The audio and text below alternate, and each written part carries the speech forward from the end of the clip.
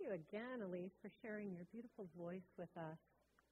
I shared at first service that as I sat and listened to Elise sing that beautiful song, I was stuck on one word that I just had to change. I changed that. So it was that last line, anything can happen to you, right? And it sets us up to look out there to see what's going to happen to me, and I've got to find that love out there so that it can happen to me. And I think it sets us up when we look at it, it's going to happen to me. And so I'd like to, if I could, change that word to anything can happen through me. Right? Anything can happen through me. And that's what we're really talking about over these series of weeks is we're taking a look at the creative process. Anything can happen through us when we remember to engage in consciously this creative process where we, number one, turn back to who and what? God, right? Step one, in the beginning. In the beginning, God, right? All right, let's say that again. In the beginning, there we go. In the beginning, God, and then God placed what in all of creation? See, this is quiz time, right? I mean, we're only 3 weeks in, so I got to see if you're getting it, right? So God placed light, of course, Jan. God placed light into all of creation. You and I are filled with this light that is God. Not this external light. He didn't create that first day. It was our inner light that was created on that first day. And when we turn back to God and remember to see the world from that place, then we are standing firmly on a foundation of faith, the second day of creation. So I wanted to share with you, because today we're moving into the third day of creation, and I wanted to share with you, how many of you know that there are actually 2 creation stories in Genesis? Okay, so there's a couple of hands. People who are here first service are going, yeah, I know that. Yeah. So there are 2 creation stories in Genesis. There's a creation story in the first chapter of Genesis, and there's a totally different creation story in the second chapter of Genesis. And so Charles Fillmore, our co-founder, approaches the Bible. We're approaching the Bible from this metaphysical place. And so what Charles Fillmore indicated to us, why is there 2 creation stories? Because the first chapter, that first creation story, occurred purely and solely in the divine mind that is God. It still hasn't been expressed out into matter, out into this world. But God is creating these divine ideas in day 1 and day 2 and day 3 and holding these perfect divine ideas in divine mind. And this is what this third day of creation is about for us. It's about our understanding that we too are holding these perfect divine ideas in divine mind and to become aware of where have we placed our attention. So I'm just going to read to you, as I have been, this day's creation. So we are on the third day from Genesis chapter 1, verses 9 through 12. And the Lord said, let the waters under the sky be gathered together into one place, and let the dry land appear. And it was so. And God called the dry land earth, and the waters were gathered together. He called the seas. And God saw that it was good. And then God said, let the earth put forth vegetation, plant yielding seed, and fruit trees of every kind on earth that bear fruit with the seed in it. And it was so. The earth brought forth vegetation, plants yielding seed of every kind, and trees of every kind bearing fruit with the seed in it. And God saw that it was good. Right? God is holding this beautiful image of this earth, this world in which we live, and God is calling it all good. All right, so how many of you have the experience of going through day after day and it's all good? We say that, right? It's all good. But our experience doesn't necessarily reflect that, does it? And yet here we are given the understanding that when God created God called it in mind all good. So I'm aware today is Mother's Day, for example. So for those of you who are mothers out there, I want to wish you a happy Mother's Day. But I am also aware that this day is not necessarily good for everyone. You might be experiencing your first Mother's Day without your mother, or your 10th, and it's still hard. You might be estranged from your mother or from your own children on this Mother's Day. You might be a mother who has lost a child, and so this day is a challenging day, right? You might be a mother who had to give their child up for adoption, and this day might be bringing up some feeling around that, right? So I'm very aware that even when we have days that we would say, the world would say, well, this is a good day, our experience of these things may or may not be good. And so what do we do with them, right? What do we do with that? Well, this creative process that we are exploring invites us into just that, into a process. So we're looking at these days as though this is a linear thing that's taking place, right? So God, and then our faith, and now we're at imagination and creativity, right? But actually, it isn't a linear process at all. It is a process that all of the days are working together, and though we're talking about it linearly, we continually come back so that if I'm finding on any particular moment in any particular day that I need to go back to the beginning, I just do that. And I don't say, well, I've already done that, so I should be on step 3 now. Right? We just come back to then in the beginning, and we begin our creative process again. So it's a process of creating. And on this day of creating, the earth was formed, right? So from the water, the seas moved aside, and the earth was formed. So out of those waters, out of those seas, there's been something formed, something formulated. And Charles Fillmore tells us that that is what divine mind offers through the power of imagination, that we form our lives through the power of our imagination, through what we are focusing our inner vision on. Right? Eric Butterworth, so I'm using as the basis for this series, Eric Butterworth's book, The Creative Life, in which he talks about the metaphysical interpretation of each of these days.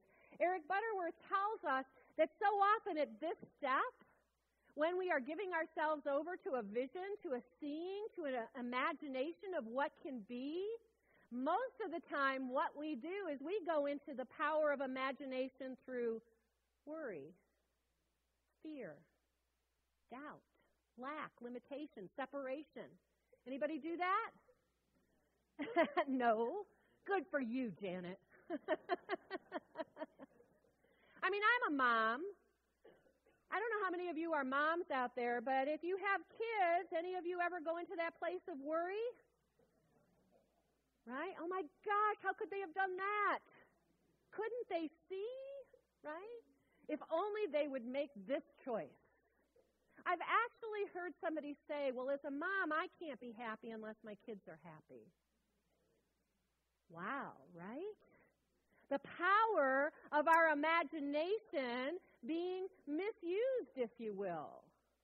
Right? Because we can imagine the best or we can imagine the worst. In this creative process, we're invited to open up, to imagine the best that is yet to be because, and I love this from his book, Butterworth's book, we are a point of consciousness in the greater divine mind consciousness, right? So divine mind is all possibility that exists, all possibility. And we take and narrow that down to the worst, right? Oh, I'm sure that this ache that I'm feeling is, right? I'm sure that this argument that I'm having right now is going to, right? With the worst. I'm sure that because my child isn't home yet, then this must have happened. We go from all possibility and narrow it down into the worst possibility. using our power of imagination to formulate in ways that are not helpful, that are not centered in faith and in the beginning God. So we're invited to transform our consciousness to remember that right here, right now, where I am centered in the all-mind possibility of God, and I am a point in that divine mind of God, and I can receive a divine idea in this moment, and that's where I'm going to focus my attention. Now, it's easy to get that understanding when we're sitting here or when life is going good. It can be a little more challenging, right, when we're not gathered together in this community on a Sunday and we're out there dealing with life. And so I've been sharing through this story my own example of this creative process as my family and I went through a house fire back in 2001. So the house that we lived in that time was a century home. It was built in the 1860s. And as a century home, of course, it started out with one little room, and then that expanded out to 2 rooms, and then that expanded out to a 3rd room that had a upstairs to it. And down in the basement, there were these big hand-hewn beams that held up, this whole structure, complete with the big wooden pegs. Right, instead of nails, big wooden pegs that held these beams together. It was a beautiful old home. But because, as most older homes are that are built onto and onto and onto, there wasn't necessarily this bigger vision of what this home would look like as it was all put together. And so it kind of came together in some weird ways. And as an example of that, what happened is in that 2-story section, the master bedroom was downstairs, and right attached to the master bedroom was this tall, skinny staircase that went upstairs to the 2 bedrooms upstairs where the kids were. And there was no privacy, right? I mean, their stairway came right down into our bedroom, right?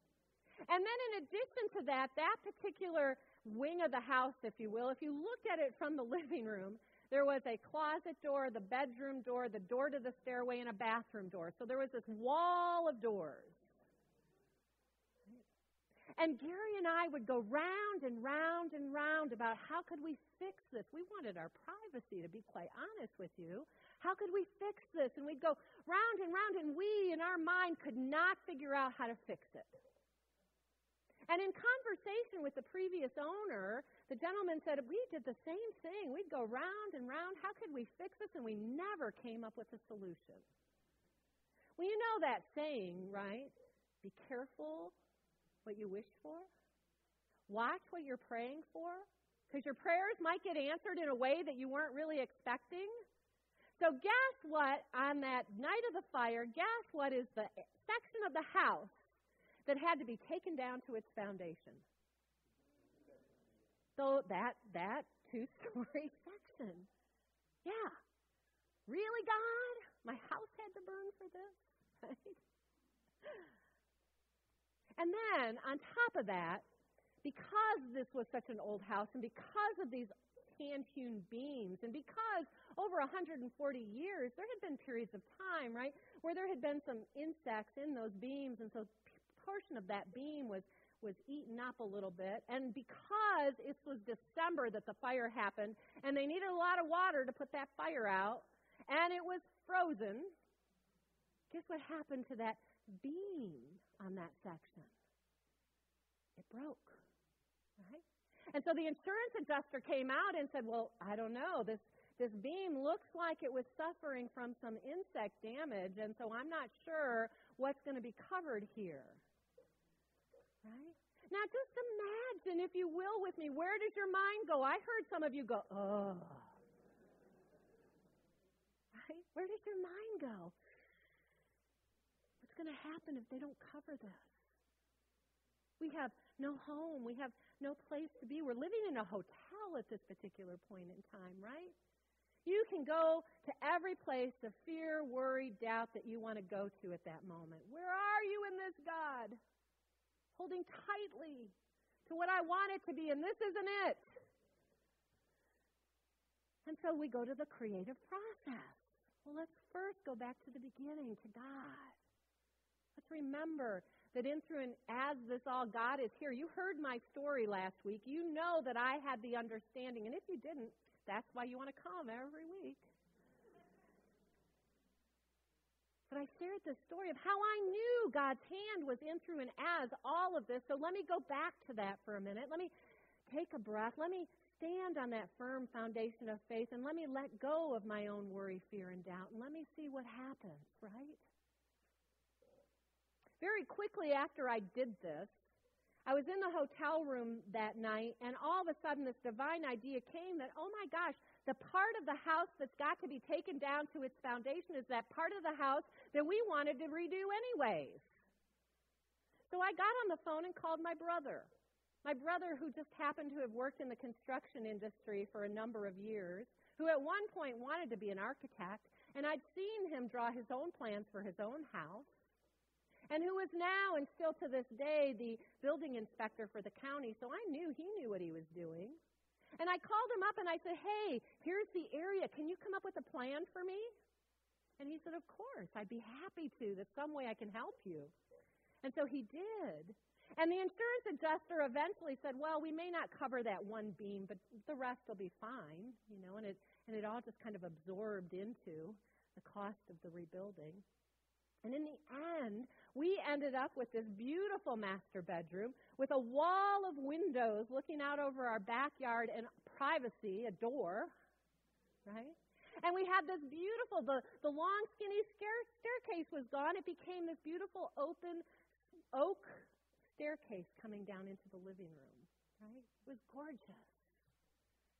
And I'm reminded in that my little vision that couldn't see a way, that had no idea, I want this to be different, but I don't know how, that when I let go and surrendered and trusted, I might not have liked the way that we had to bring it about, but in the end, it was good. What is that for you in your life? What is that circumstance in your life that you're holding on so tightly saying, I don't know the way. I don't see the way out of this. I don't see the way clear. I, of my little mind, cannot figure this out anymore. And can you, even if life doesn't look exactly like you think it ought to look like, can you just let go and open to the greater vision that God has in store for you on this day for your life? Can you know that no matter what is unfolding, you are a point of consciousness in that divine mind consciousness that we call God, where you can receive the perfect idea for this moment.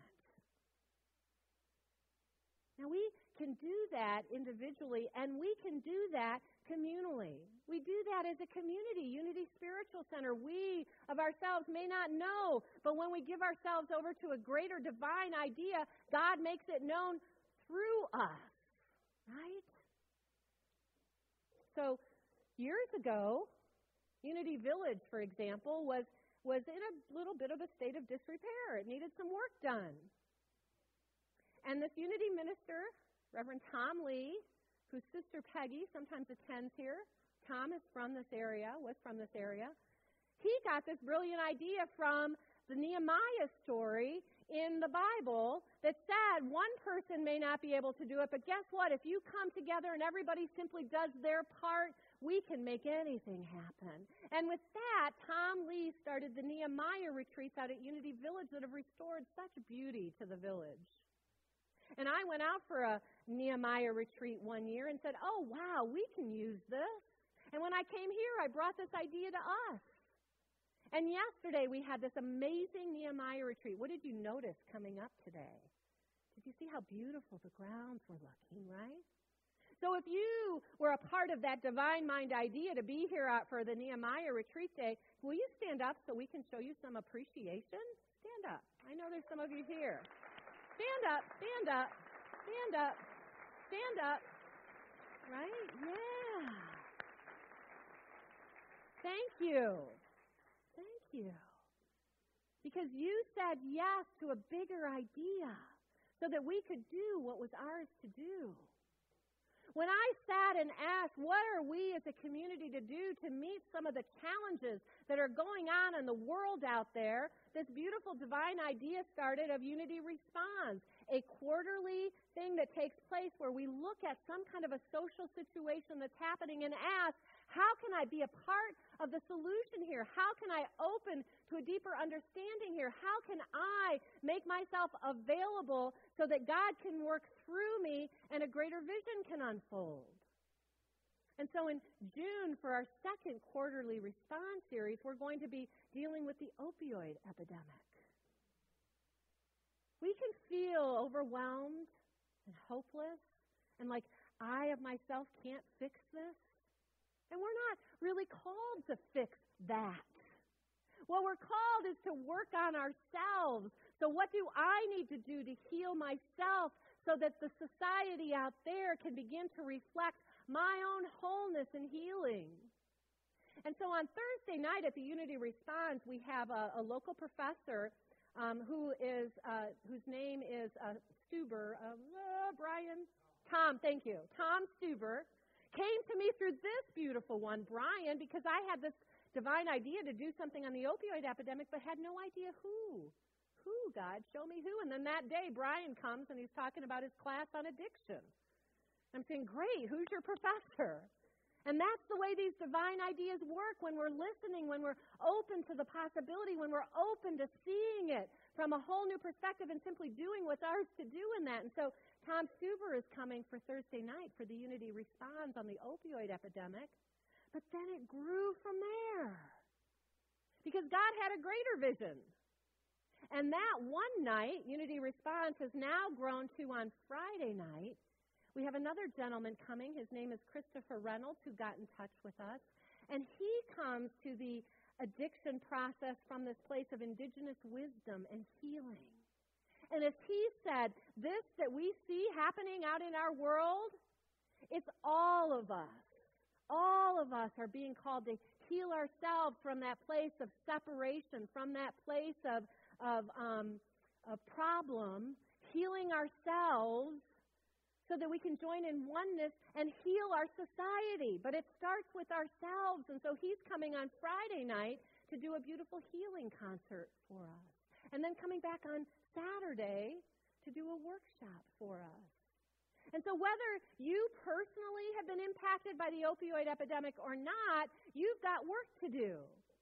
You've got the work of giving yourself over to this greater idea that is divine mind and saying, what can I do to make a difference? And it might be as simple as healing your own pain, healing your own sense of separation and problem within yourself so that something greater can emerge through you. So we got postcards that talk about these three events. And I'm asking you to join me in this greater vision and help me to get the word out to our community here at large. And take some postcards and invite some people and invite them to come and heal their own sense of shame and victimhood and blame and separation. Because as you and I each recognize that I am a point of consciousness within that Christ mind consciousness of divine mind, we heal ourselves, and as we heal ourselves, we know in unity that that moves out into the greater community, and it begins to heal there. We are not hopeless. We are not helpless. We are not victims. We are a part of this creative process that is life, that begins in God, that stands firmly on a foundation of faith, and then places our imagination on what could be, the possibility of what could be. Will you join me in that? So our spiritual practice for this week goes back to the meditation that I led us through. So I want you to take for a moment and imagine whatever the situation, the experience, the person is in your life that you wishes was different. Is there anybody that doesn't have that? Okay. And I want you to imagine holding that tightly. What you need to be different, how you need that one to be different, how you need that experience to be different. And I'm seeing a lot of you just sitting there. I mean it. Take your fists and make those fists. Hold it tight, just like you're doing. God, I want it to be this way. Do you ever think that? God, I want it to be this way. And feel the energy that it takes to hold so tightly to the way that you think it ought to look like. Imagine here all the energy of holding this so tightly because you've got this little tiny vision of what it should be rather than giving yourself over more fully, more completely to that divine mind experience. And then I want to ask you the question, are you ready to stop putting so much time and energy into trying to control it and manipulate it and make it look this certain way? So let it go. And feel in this moment what it feels like to let that go. The freedom, the release, that's better. And as you do that, to recognize that you are opening in this moment to what would God have me feel? What would God have me do? What would God have me be? What would God have me say? What thought would God have me hold that will lead to the good that is unfolding here, whether it looks like I think it ought to look or not? I am open because I am a point of consciousness in divine mind. Will you say that with me?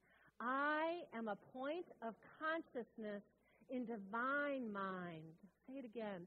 I am a point of consciousness in divine mind. And this week, when you're doing this, holding on so tightly to the way you think it ought to look and be, take a breath. Let it go. I am a point of consciousness in divine mind. I don't have to see just this little limited idea. I can expand my vision to the greater good that God has in store for me, and I can't wait to see the good that's going to come from this. Say that. I can't wait to see the good that's going to come from this. Now say it again with power. I can't wait to see the good that's going to come from this. Turn to someone and say that to them. I cannot wait to see the good that's going to come from this.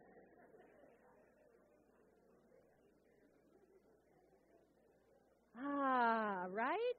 Isn't that more fun? Expand our vision, expand our world, and watch God's good be revealed. Thank you.